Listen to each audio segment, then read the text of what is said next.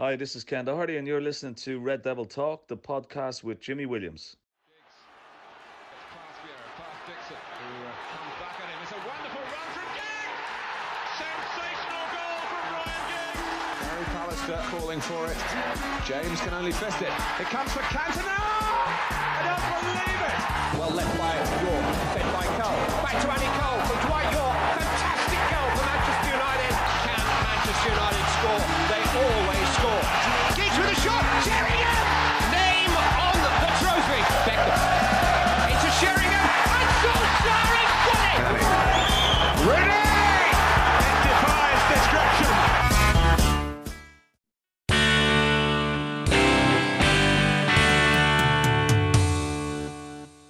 Welcome to episode 48 of the Red Devil Talk podcast, a podcast where I speak to athletes, coaches, sports scientists, and sports psychologists to find out the secrets in achieving high performance. This week, I'm absolutely delighted to have another great guest on, the founder of Titan Wellness, Ireland's leading provider of workplace wellness, the GAA senior football strength and conditioning coach, and a former rugby player with Munster, Leinster, and Ireland, a man who is no stranger to high performance. Is of course Niall Ronan. Niall, thanks for taking the time. Hey Jimmy, how are you doing? Thanks for having me. First of all, how are you? How have you navigated life and work through an online pandemic? Yeah, it's been tough. I suppose I have two young kids. They're 3 and 5 now. So if I roll back 18 months, they were a bit younger and a bit crazier.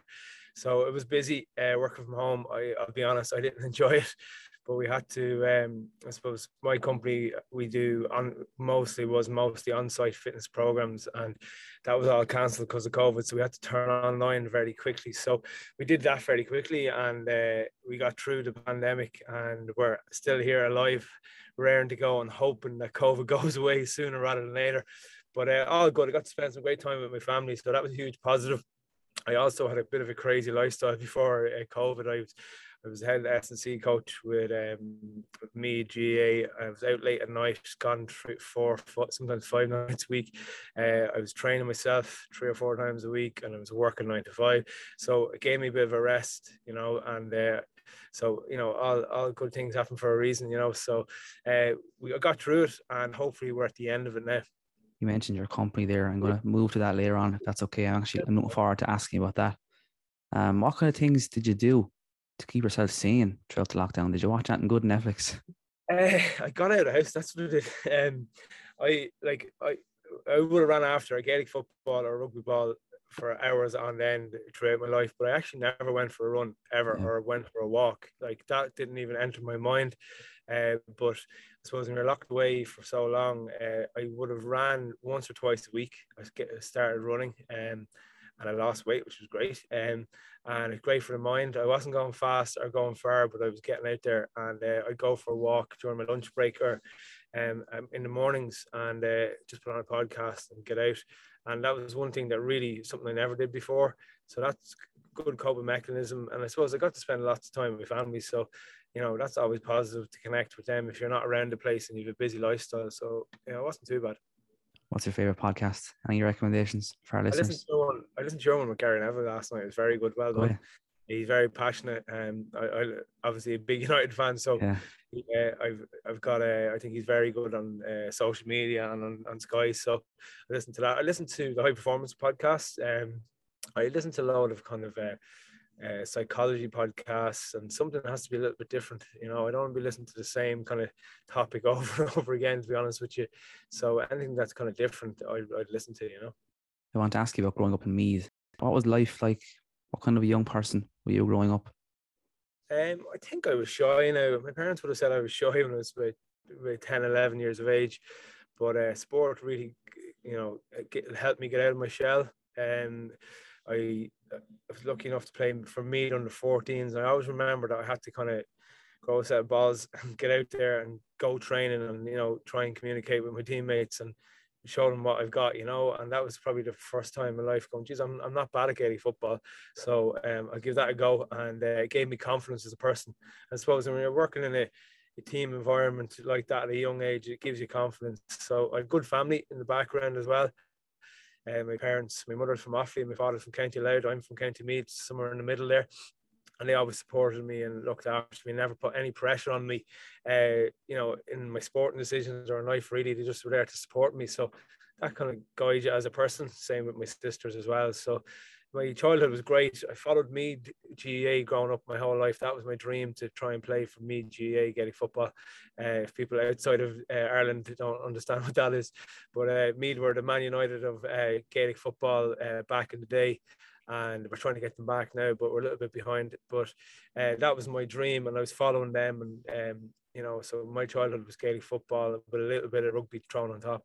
Did you ever try your hand at hurling? Is there as much of a hurling scene up in Meath? No, there was a bit, but not where I'm from. My club amalgamated with another club for hurling, so it'd be I never played, but I do appreciate the sport because it's phenomenal. In terms of sport growing up, what kind of people inspired you? Many different people. Like my younger years, my dad was my coach from under 14, 16s to minor, and we were very successful. We won. That's where I think I got.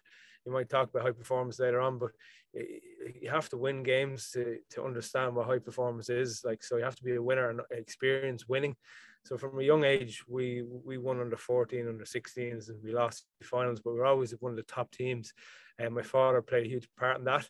In my rugby career, there was local people like Mel Barry and a guy called Jerry Talon, who were local people who grabbed me out of bed to get me to go to rugby training because I wanted to just play Gaelic football.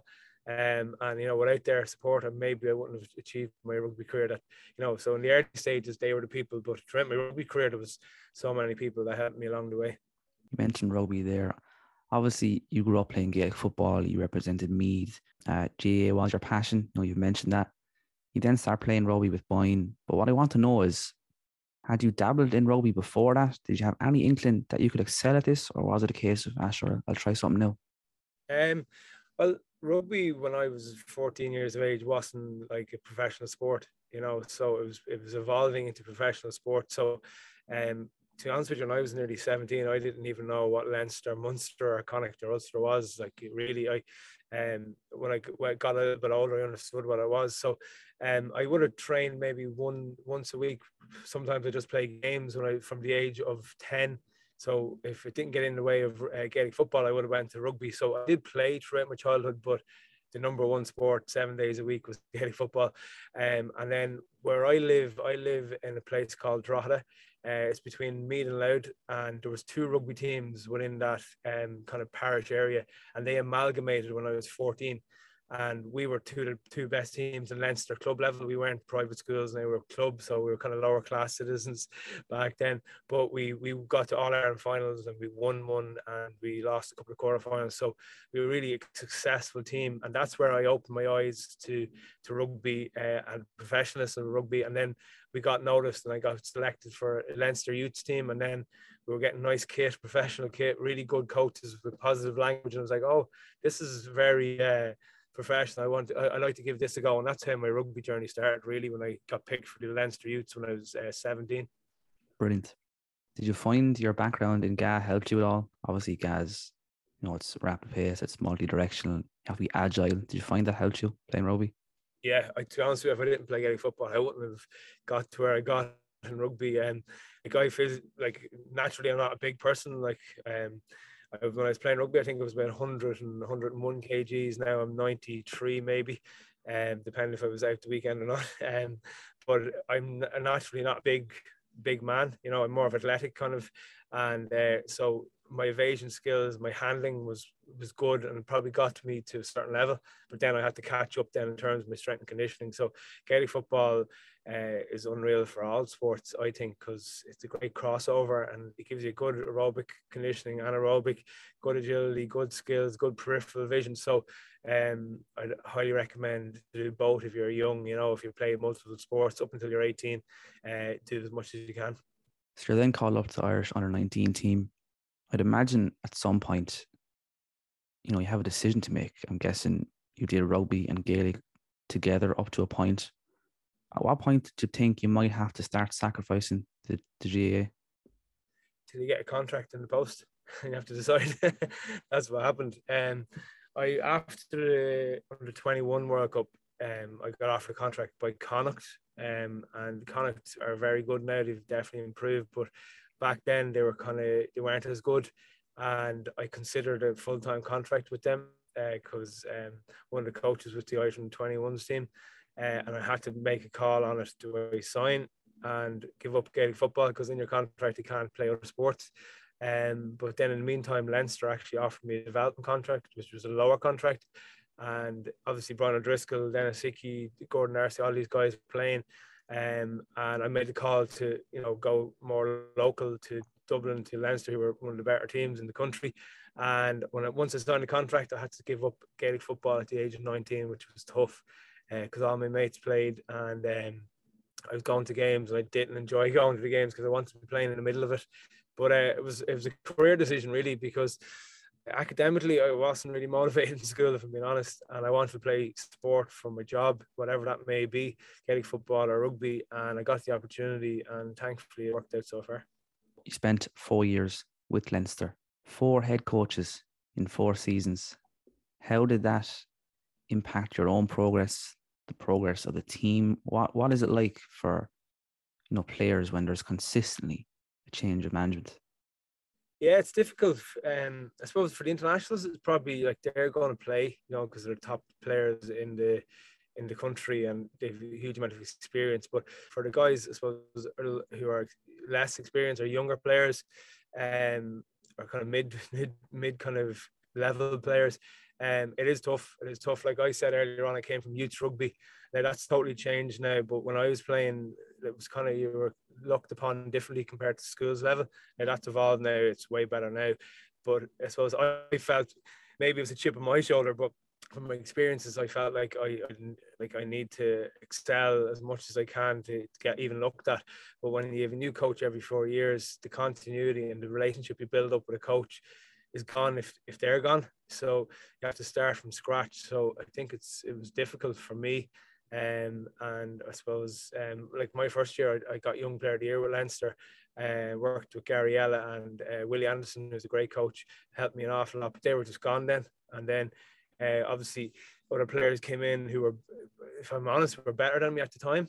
And they got in ahead of me, and then another coach left, and then you're starting again with another coach. So it is difficult. It is difficult. Mentally, it's difficult for continuity for your form, because like one coach might play every week and then you don't play then. You might play 1 in every 5 games, or you get 10 minutes here and there. So how to fulfill your full potential, it's very difficult to do that. Were you frustrated with your time with Leinster? It was a great learning curve. I really enjoyed the experience and the opportunity, like playing with some top class players at the age of 20, 21. Brian O'Driscoll, the best player I ever played with and against in my career. I played with some great players, so I learned an awful lot. But as I said earlier, my 4th year with Leinster, I was definitely improving, but I wasn't at the level. It took me till maybe 2.5 years into my Munster career to really get to the level I had to get to. So was I frustrated? No, because I knew that I was in rankings I was in, I wasn't going to be at the level what I needed to be. Plus, I was nearly going to retire from rugby, and when my 4th year, my last contract with Leinster was up, because I was offered a few contracts from Connacht and Ulster the year before, and I turned them down. So 2 years later, when I was looking for a contract, they were gone. So I considered giving up rugby at the age of 24. And luckily enough, Declan Kidney, who is now the London Irish coach, he was with Leinster for one of the coaches, and he left, and he reached out to me, and luckily enough he watched me in the game. I played well enough, and then all of a sudden I wasn't retiring from rugby.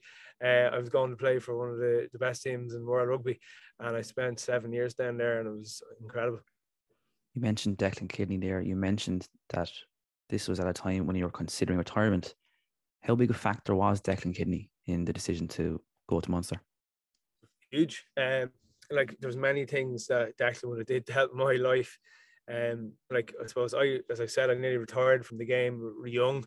I obviously had more to give, and he gave me the opportunity to sign for me. Like in football, kind of if you compare it to football, it's like signing for Man United because Munster were winning European Cups. My first year we won the European Cup to play against the All Blacks.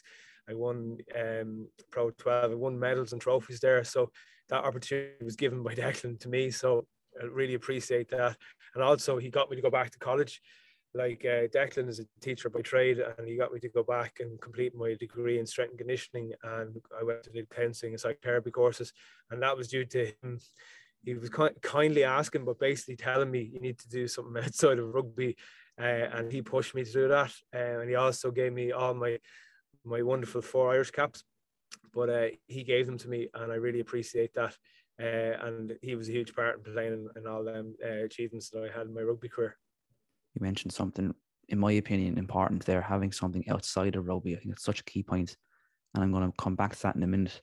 What would you say is Declan Kidney's biggest strength as a leader of a group? He gets people to work together. That's his biggest strength, I think. You know, he's always in communication with you, as coach, manager, mentor. He doesn't, like, you'll know where you're at, good or bad. And I think that's the good thing. I suppose Axel Foley was the exact same when he was coaching me. He was my teammate when I was with Munster, and he'd always give you constructive feedback, and that's all you need. And I think if you get that honesty from a coach or manager, I think you'll do whatever, you'll work for that person, you know. In my opinion, and this is just an opinion, and feel free to disagree, but the high performers are the individuals who actively seek constructive feedback. Oh yeah, totally agree. I'd like to know where I stand, and if you're in unknown territory, how can you know where you're going? You know, so I always like to have a plan or a vision, and if I know where I'm going, if I'm going in the right direction, happy days. If not, then I need to understand where do I need to go. So I totally agree with that. Yeah, I mean, even if I was doing an exam, you know, I'd ask for feedback, even as uncomfortable as it is, because they could tell you, well, you know, this was crap, but I think it's the only way you improve it. Communication is key to life, in a relationship, to how you speak to your kids, how to communicate with people in the office I work here with. It's, if you communicate and you open up the door to whatever direction you want to go, but if you close it, it's very hard to, you get distant then, you know, and you can get to where you want to get. So it's the key to life. Communication is, my mother would have always said that. Jumping back to Munster, as you mentioned, you were joining at that time one of the best teams in the world, arguably. Were you excited? Were you daunted by that? Yeah, all of that in one. Whatever you said there, I totally agree. Oh yeah, it was like, to be honest with you, we played a game against Leinster, and I think it was nearly in my second year.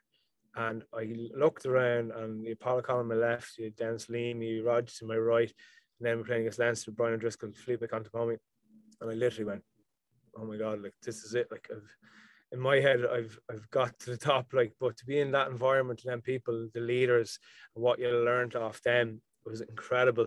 I was scared, but I suppose this fear kind of made me train harder and made me stay there.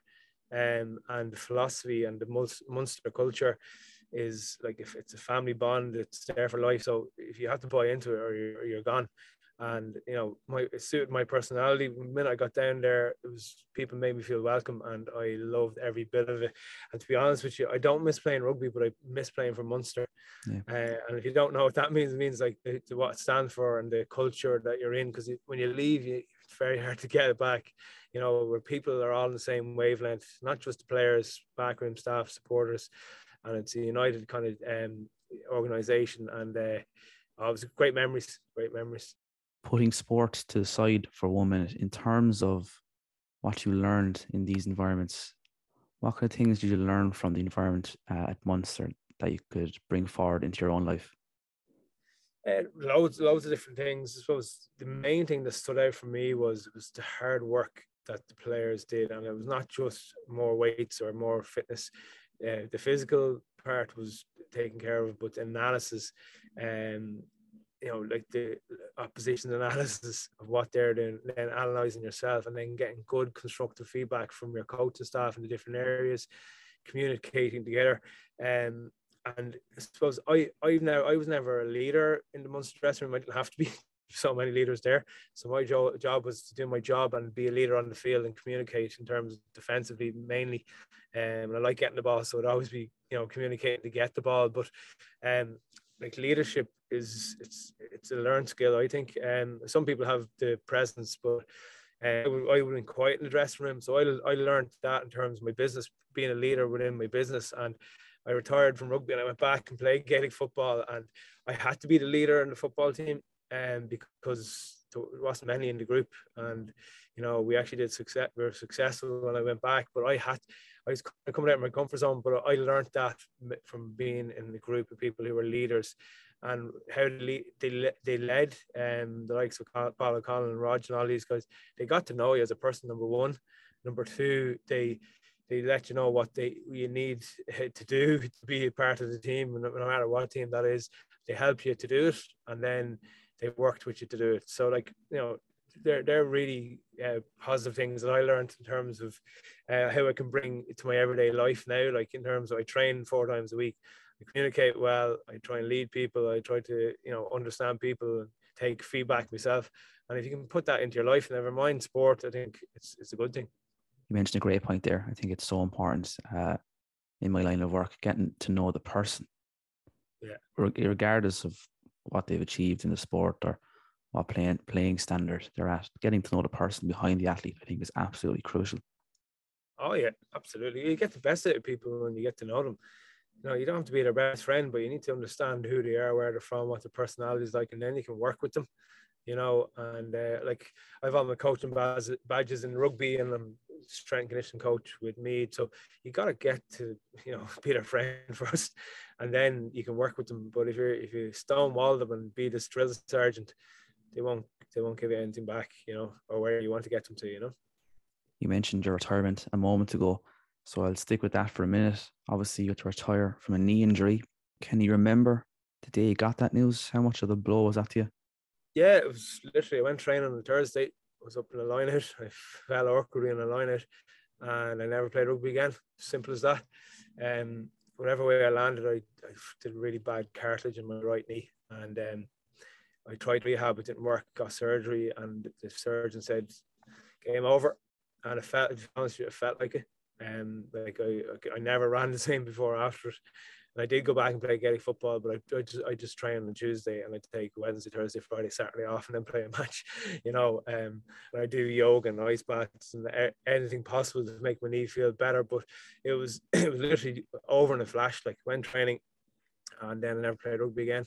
And it was at the early stage of season when I knew I was retiring, so it was tough to be going training and knowing that you're gone in 3 or 4 months' time, that your career is over. So there's a lot of kind of sitting on your own and being on your own as a player, because you could go to meetings and stuff like that, go to games, but yourself, it's not the same. Even before your retirement, if I'm correct, you missed a full season at Munster due to injury as well. Yeah, I tore my ACL on the other leg. Just when David Wallace retired the year before, which was unfortunate for me, because I was behind David Wallace for my first 3 or 4 years of my Munster career, and fantastic player, great guy, but we helped each other, and it was hopefully my turn, and I started all the Highland Cup games, and the 5th game or 6th game of that group, I think the 5th game in the group stage, tore my ACL, and I was out for 8 months. So I suppose it's the luck of the draw, really, isn't it, sport? So that was another long injury, but I got back, so it wasn't too bad.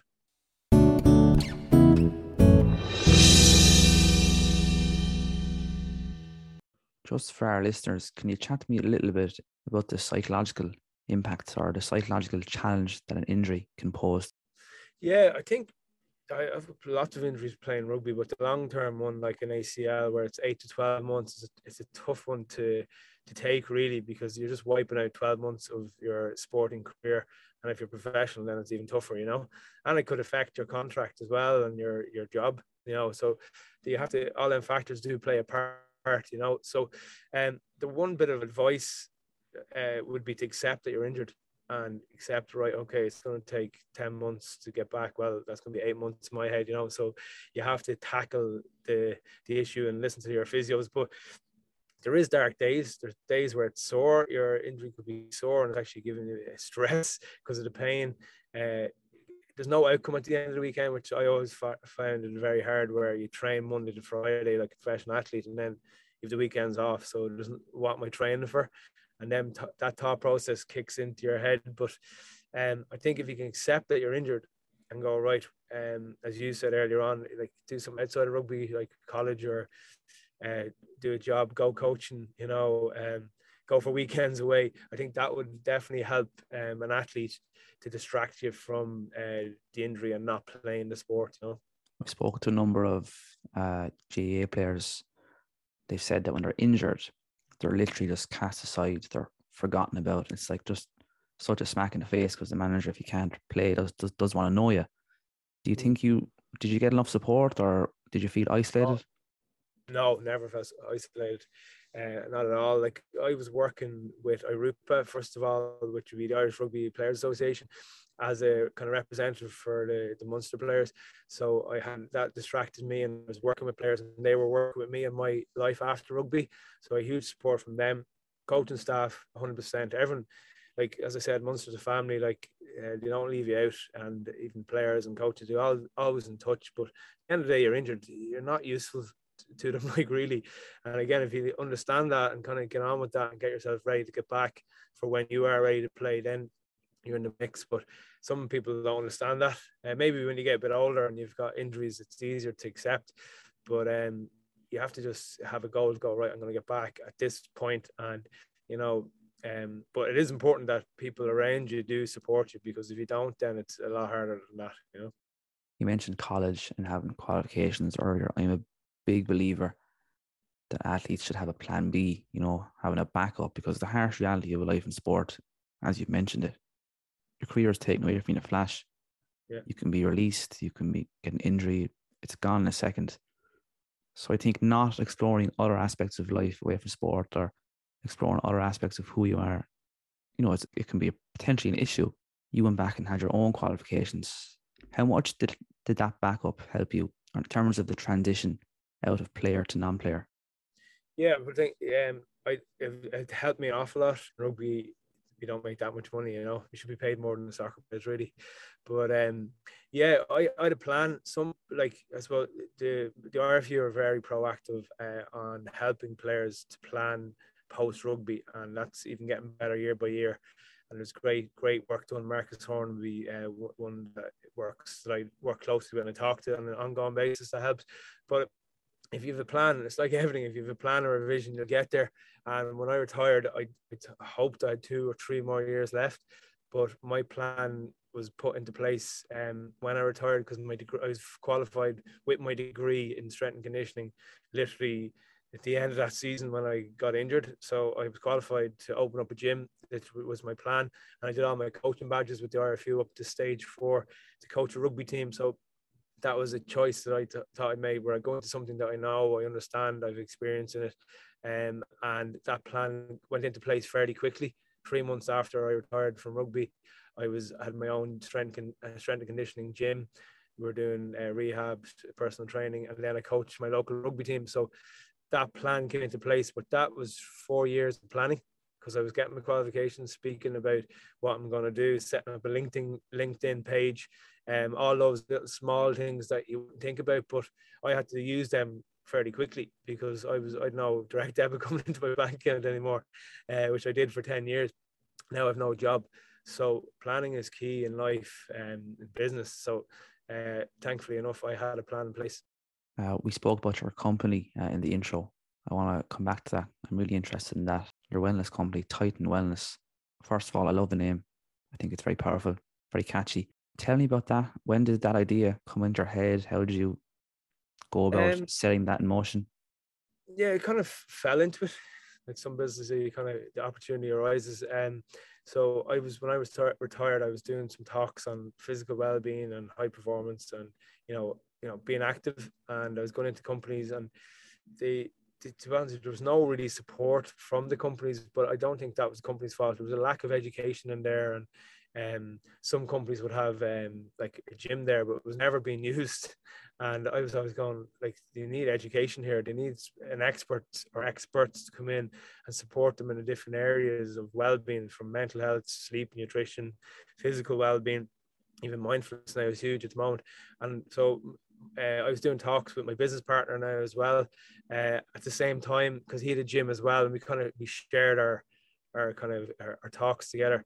And we just came together to decide, let's go in and set up a company that we can support employees with their well-being.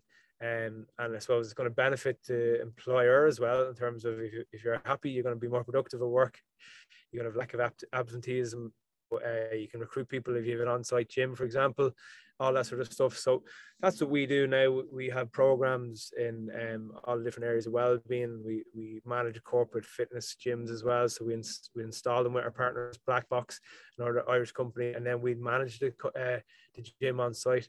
And it's going so far so good. The pandemic gave it a little bit of a hit, but I suppose it hit the whole world, and I'm enjoying it, and I'm enjoying doing something that I can make an impact in people's lives, you know. I think establishing that culture of wellness and well-being, you know, has to be top down from the organization. Really has to buy into it. But what I want to know is, have you encountered organizations or individuals that were resistant to what you were the messages you're trying to get across, and how did you navigate that resistance? Oh yeah, people don't like change, and you know, it's human nature that, you know, change habits takes time, you know. So yeah, there's lots of, it's long-term planning. It goes back to planning again. So you can't just do one awareness talk on mental health and then that's it. You need to have ongoing support and keep planting the seed for behavior change, I think, you know. And some of our programs we do reporting, and we do, like, over 4 weeks we do a program rather than doing a one-off. We do a 4-week program, and then that's where you might change the habits over time. So there's definitely that. It's difficult to change. If you're doing something over and over again for 10 years and it's bad for you, to change that, it takes time. So again, it's the education piece. It's giving them the understanding and then the opportunity to practice fitness classes or, you know, mindfulness or whatever, to make an impact in their life. But you would get obstacles in the way, but I suppose that happens in life, doesn't it? Yeah. I'm going to put you on the spot now. What would you say is your biggest strength? My biggest strength, I'm a fairly open person. Like to think I'm positive and just, you know, trying to get to know people and show empathy to people. I think my mother would be a big kind of believer in that. You know, my parents are very close, tough times when I was younger, and they both went to counselling and stuff. So they're really good with communication and feedback and giving people advice. So maybe I took up some of their skills when I was younger, and I'll talk to anyone, you know. That's the type of person I am. So I think that's strength that I think is good, that works for me anyway. To flip the idea of strengths, can you tell me about a time where maybe you didn't succeed, either in sport or business, maybe a decision that you got wrong or a performance that you weren't particularly proud of? Can you tell me about sometime you didn't succeed and how you managed it? Yeah, there was many of them. There's small kind of ones where, you know, you didn't take your opportunity. One doesn't really stand out the most, but I suppose maybe I can tell you what I did to try and counteract that. Like, you know, like there'd be, like, in sport, there was so many things that, like, you know, I regret. Maybe I should have did this, I should have did that, but it was a learning curve, you know. So no one's perfect. I'm not saying I'm perfect and I've no weaknesses at all. I've lots of weaknesses, but I think life is about learning. There was, like, one time at work, there was like, I've never been in the corporate world before. I was a rugby player, and you're going into a different environment, and, like, it is stressful, you know. There's, you know, just contracts going here and there. So, like, sometimes I felt out of my depth because I didn't understand. I didn't know how it worked. You have to be politically correct, and you have to do it by the book, you know. But that was where I felt kind of that I was out of my depth. I need to learn here quickly to get onto my toes and do it the way they do it, you know. And now I'm comfortable doing it, and I'm in that environment. I'm used to it now. But I did, at the early stages going into the corporate environment, that it was kind of a little bit going, okay, I need to up my game here, you know. And that's where I did feel a weakness. But again, it makes you stronger. You try and learn how to deal with it. And I speak to people that give me advice that are in business maybe 10, 15 years, that help me, kind of mentor me. And that definitely helps me, you know. So if you think you know it all, you're in trouble. So get advice. I want to move on to the idea of performance, which is my real interest. For anyone who listens to the podcast will know that I'm fascinated by all aspects of performance, the highs, the lows of a career in sport. How much emphasis did you put on mental preparation throughout your sporting career? That's a good question.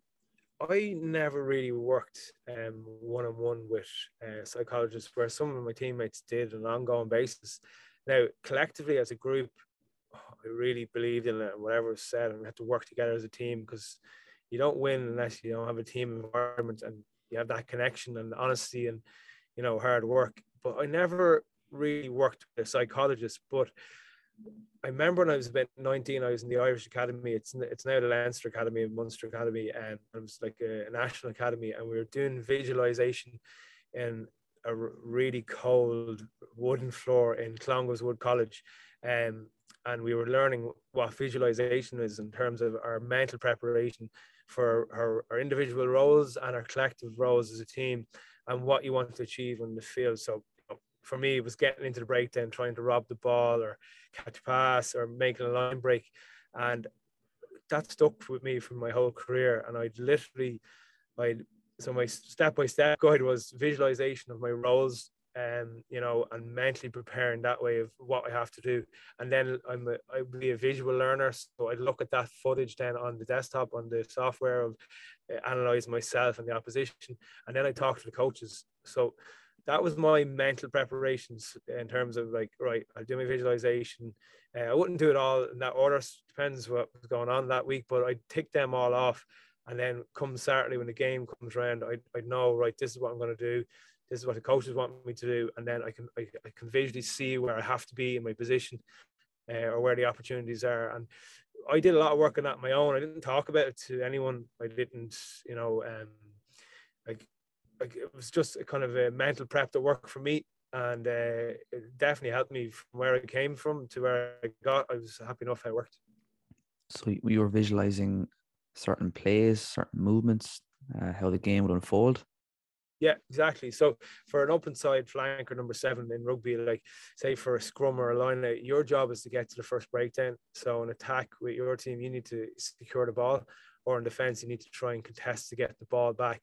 So my running lines and the angles I had to get in, I'd have to like learn them. And if I could visually see them in my head, or how I could cheat to get there quicker, I would do that, and it works. It works, and I love getting the ball when I played sport. As well, if you play sport, you need possession of the ball. That's what Man United lack at the moment. You don't have possession.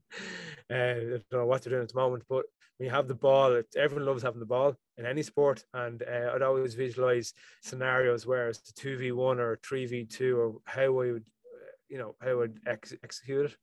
Can I ask you, did you get nervous before games? Yeah, I did. I think you're a liar if you don't get nervous before games. Maybe that's just me, but I think nerves is a good thing. It means you're focused. It means you're ready for what you're going into, and you understand that it's a big game. Now I was never nervous that I didn't have the work done. I was nervous sometimes to come back from injury when I wasn't as fit as I thought I would be. I also remember my first Heineken Cup games was at home and away against Claremont, and I was nervous because I never played at that level before, and I was can you curse in this podcast? I was tired, but nice. And I never seen it like it before, and I remember looking at the clock in the second game, and there was 18 minutes left in the clock, and all the subs were on, and I was like, how am I going to play for another 18 minutes? So I was nervous about the level of intensity, because I haven't played that before. But anyway, it worked out and I got through it. But I'd be nervous about that, and I would be nervous before games, but I think you need to turn that into a positive and not a negative, because I've played with lads, nerves got the better of them, but once the whistle's blown, the nerves go away anyway. Do you think the visualization helped calm the nerves, having a sense of familiarity about the game before you've even gone to the pitch? Yeah, 100%. You're basically, and going back to planning again, you're planning what's going to happen and the scenarios. So if you have that in your head and understand it, and I suppose the more games you play at a higher level, that gets easier. But 100%, it gives you that confidence to go, right, okay, I know I went through this mentally, physically at training and in games, so I'm ready now. So 100%, like the mind is very important in sports. If you don't focus on that, you won't reach high performance, I don't think. You mentioned high performance. The big question on this podcast, in your opinion, Niall, what are some of the key factors that are absolutely crucial in achieving high performance, be it in sport, business, life? Yeah, you mentioned one, obviously planning. You mentioned Well, planning is vision the same as planning. You're supposed to have to plan to hit your vision, but you have to have a vision before you can reach high performance. I think, there's stepping stones to high performance, but you have to have, where am I going to? Like, so when I went to Munster, I needed to try and get David Wallace's position, Now that was sometimes unrealistic, but the next best thing for me was to get on the bench. And sometimes they didn't play with a 7 on the bench. It was kind of a specialized position. But my goal, if I can play well enough, they'll have to put me on the bench, or if he gets injured, I'm in. And so that was my vision when I went down to Munster. I was realistic in my approach because David Wallace is a fantastic player. So that was number one. And then you got to work hard. So when I signed for Munster, I was physically a little bit off the pace. They were at another level of intensity. So I needed to match that. So you got your physical aspect, tick that off. Then your mental prep. Then you got to know your teammates and work together with them, getting constructive feedback, and then playing, and in sports, I suppose that's sport in context. But I think if you break them all down, physical, mental, holistic communication, social aspect, that's how you reach high performance, because it's very hard to reach high performance on your own. You need people to help you. So I suppose the 2 tips I give is have a vision and then do it with your team, and you got to work hard. You won't make high performance if you don't work hard. Brilliant. Of course, this is a United podcast, so we will conclude with United. You're a big United fan. Where did this interest in United come about? I said earlier on, my mother is from County Offaly, and my uncle was a diehard United fan, and he still is. And I used to go there for my summer holidays. I could stay up late to watch the United games, and I was addicted to it at a young age. I had every Man United video, jersey, you name it. I loved it. But he brought me to Old Trafford when I was about 11. And I think Schmeichel was playing Beckham, Karel Poborski, Scholes, Keane, and it was Old Trafford. I was just blown away by it. I remember Schmeichel kicking the ball so high, I thought he kicked it out of the stadium because I couldn't see it. It was that small. So I really enjoyed, that experience, and that was where it kicked on. And ever since, I've been a diehard fan, and I suppose COVID actually accelerated my love for Man United, because every weekend the outcome was watching United play, or they're signing this new guy, or Ronaldo comes, and I fell back in love with United even more, because it was like I'm addicted to it. I would listen to your podcast, I'd be looking at what's happening, who they're going to sign or whatever. So I love United now, but we're not playing well at the moment, unfortunately. I was like a child when they announced Ronaldo was coming back, because I remember he was going to City on Sky Sports, and my phone actually died. So for 3 hours, I knew nothing. And I turned my phone back on, and I was like, Ronaldo's going tonight. And I swear to God, I was like a child. Oh, unbelievable.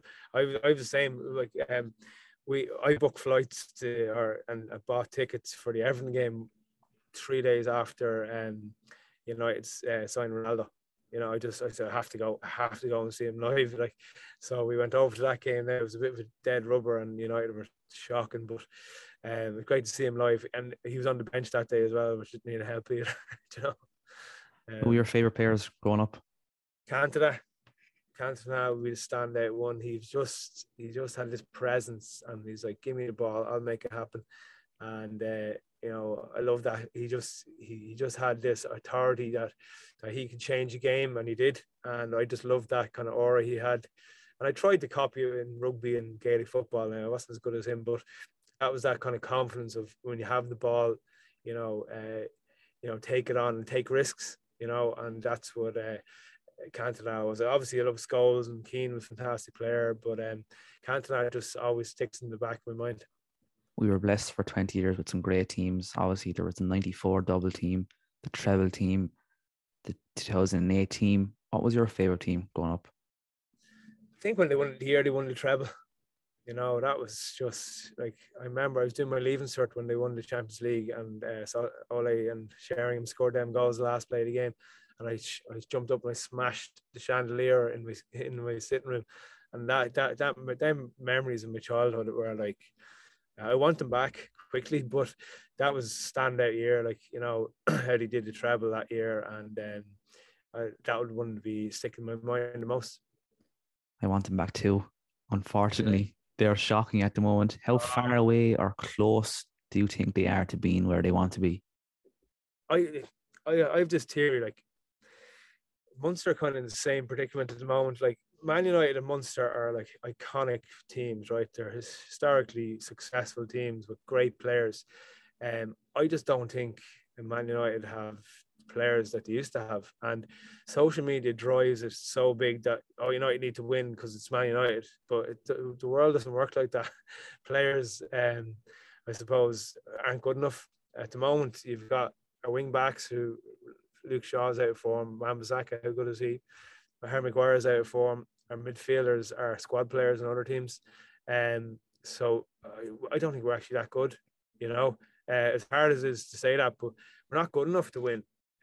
So hopefully Ralph can help out that and get the form back and the confidence back. And I suppose half the team want to leave as well. The squad players want to leave as well. So it's a tough environment to be in as well as a United player.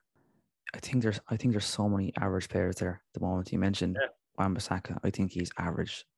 I think Maguire is average. I think Maguire being captain of United is not right. I actually think he instills confidence in the opposition and the opposition fans. I actually think it gives them a lift seeing Maguire there, because at Leicester, sorry, go on. I'd say his speed lets him down, doesn't it? Yeah, I mean, at Leicester, he's camped on the edge of his own box. He can head the balls away all day long. At United, he has to be on the ball. He's on the half line and he's caught every time. Yeah. Now, speed wins in sport. Like, you need speed, and he's kind of in doubt because of his speed, and he messes up the rest of the system. But my mates now, I wreck their head. Fred, for me, is the worst midfielder I've ever seen live. And over the last few years, I just think I call him Fred Unforced Errors. Sorry, Fred, now, but he just makes too many mistakes and he can't pass forward. And he's actually, when you see him live, he's actually not that big. He's really small and he's not fast. And he just, United's midfield, that's where you create opportunities by your midfield, by dominating possession of the ball. And we don't have the players to do that. So it's not going to get fixed very quickly with them players, What do you make of Pogba apparently being offered $500,000 a week? To stay? Yeah, to stay. Well, if he was playing for Munster, he'd be gone long ago. That's the way I look at it, I suppose he is a talent, but he hasn't proven himself, and he's there for 4 seasons now. And he hasn't proven himself. And can a manager get that out of him? I'm not sure. So I would get rid of him. And like Ralph Rangnick has a huge amount of experience in bringing young players in, a lot of energy, and I'd be sticking to that philosophy. I would personally get rid of Pogba. I think he's a player who will do it for you when you're 4-0 up. He'll do his little step overs, his feints, his tricks. But when you're 2-0 down and you need someone to step up, he is nowhere to be seen. Yeah, no, he's a bit of a May feiner, isn't he? I think so. Yeah, he's talented, but I think if you look at Liverpool and City, they don't have any of them players. Chelsea don't. It's they've top managers as well, which that helps too. But I think I need to go back to get people who care, who want to be there, and get functional players that are good and talented young players, and just play them. And it's not going to happen overnight, but in a few years with the right people in charge, I think we get back. Please God, it's sooner rather than later. It's hard to watch. Final question, because I'm conscious of time now. We're 10 minutes over. Who would you like to see come in as the next full-time manager? I think Ralph Rangnick comes across as a really interesting character. I don't know what he's like in the training field, but he seems fairly experienced. It's hard to know. Like, would you give him a go and see how it goes for the next 2 years? And he puts down the foundations and then goes up above the next manager. If that doesn't happen, I always like Pochettino. He likes investing into young players. He plays a high energy game. He can be ruthless at times, which we want. But he'd like the job. So it's a tough job. Like, it's a tough job. It's such a big club. Like if you any sense of failure, like, it just gets accelerated, like, through social media. But we'll be back. But when, I can't answer that question. I think whoever comes in, absolutely agree, has a big job on their hands. Yeah, 100%. So let's see what happens. Niall, it's been a pleasure. It was great to meet you. I wish you every success with your business in the future. Thanks very much for having me, and I love the podcast. Thanks very much. You're very kind. You're a gent. No bother. All the best. Thank you.